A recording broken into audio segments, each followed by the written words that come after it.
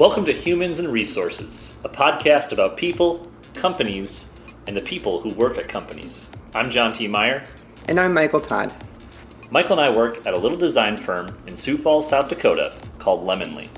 We help companies tell their story through visuals.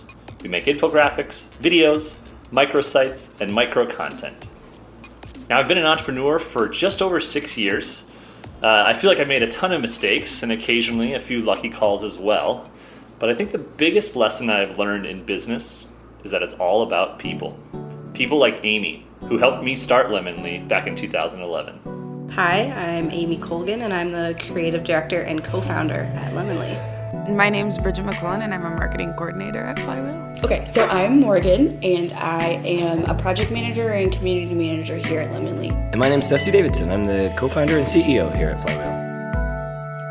Now, any good company requires good people, but also policies and processes, the type of stuff that, frankly, most people just don't want to talk about, but they really need to.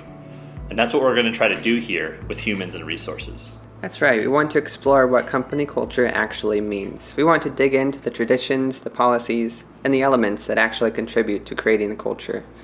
On this show, we'll look at what we do at Lemonly. We'll ask ourselves honestly, is this working? And we'll learn from some of the best companies around the world.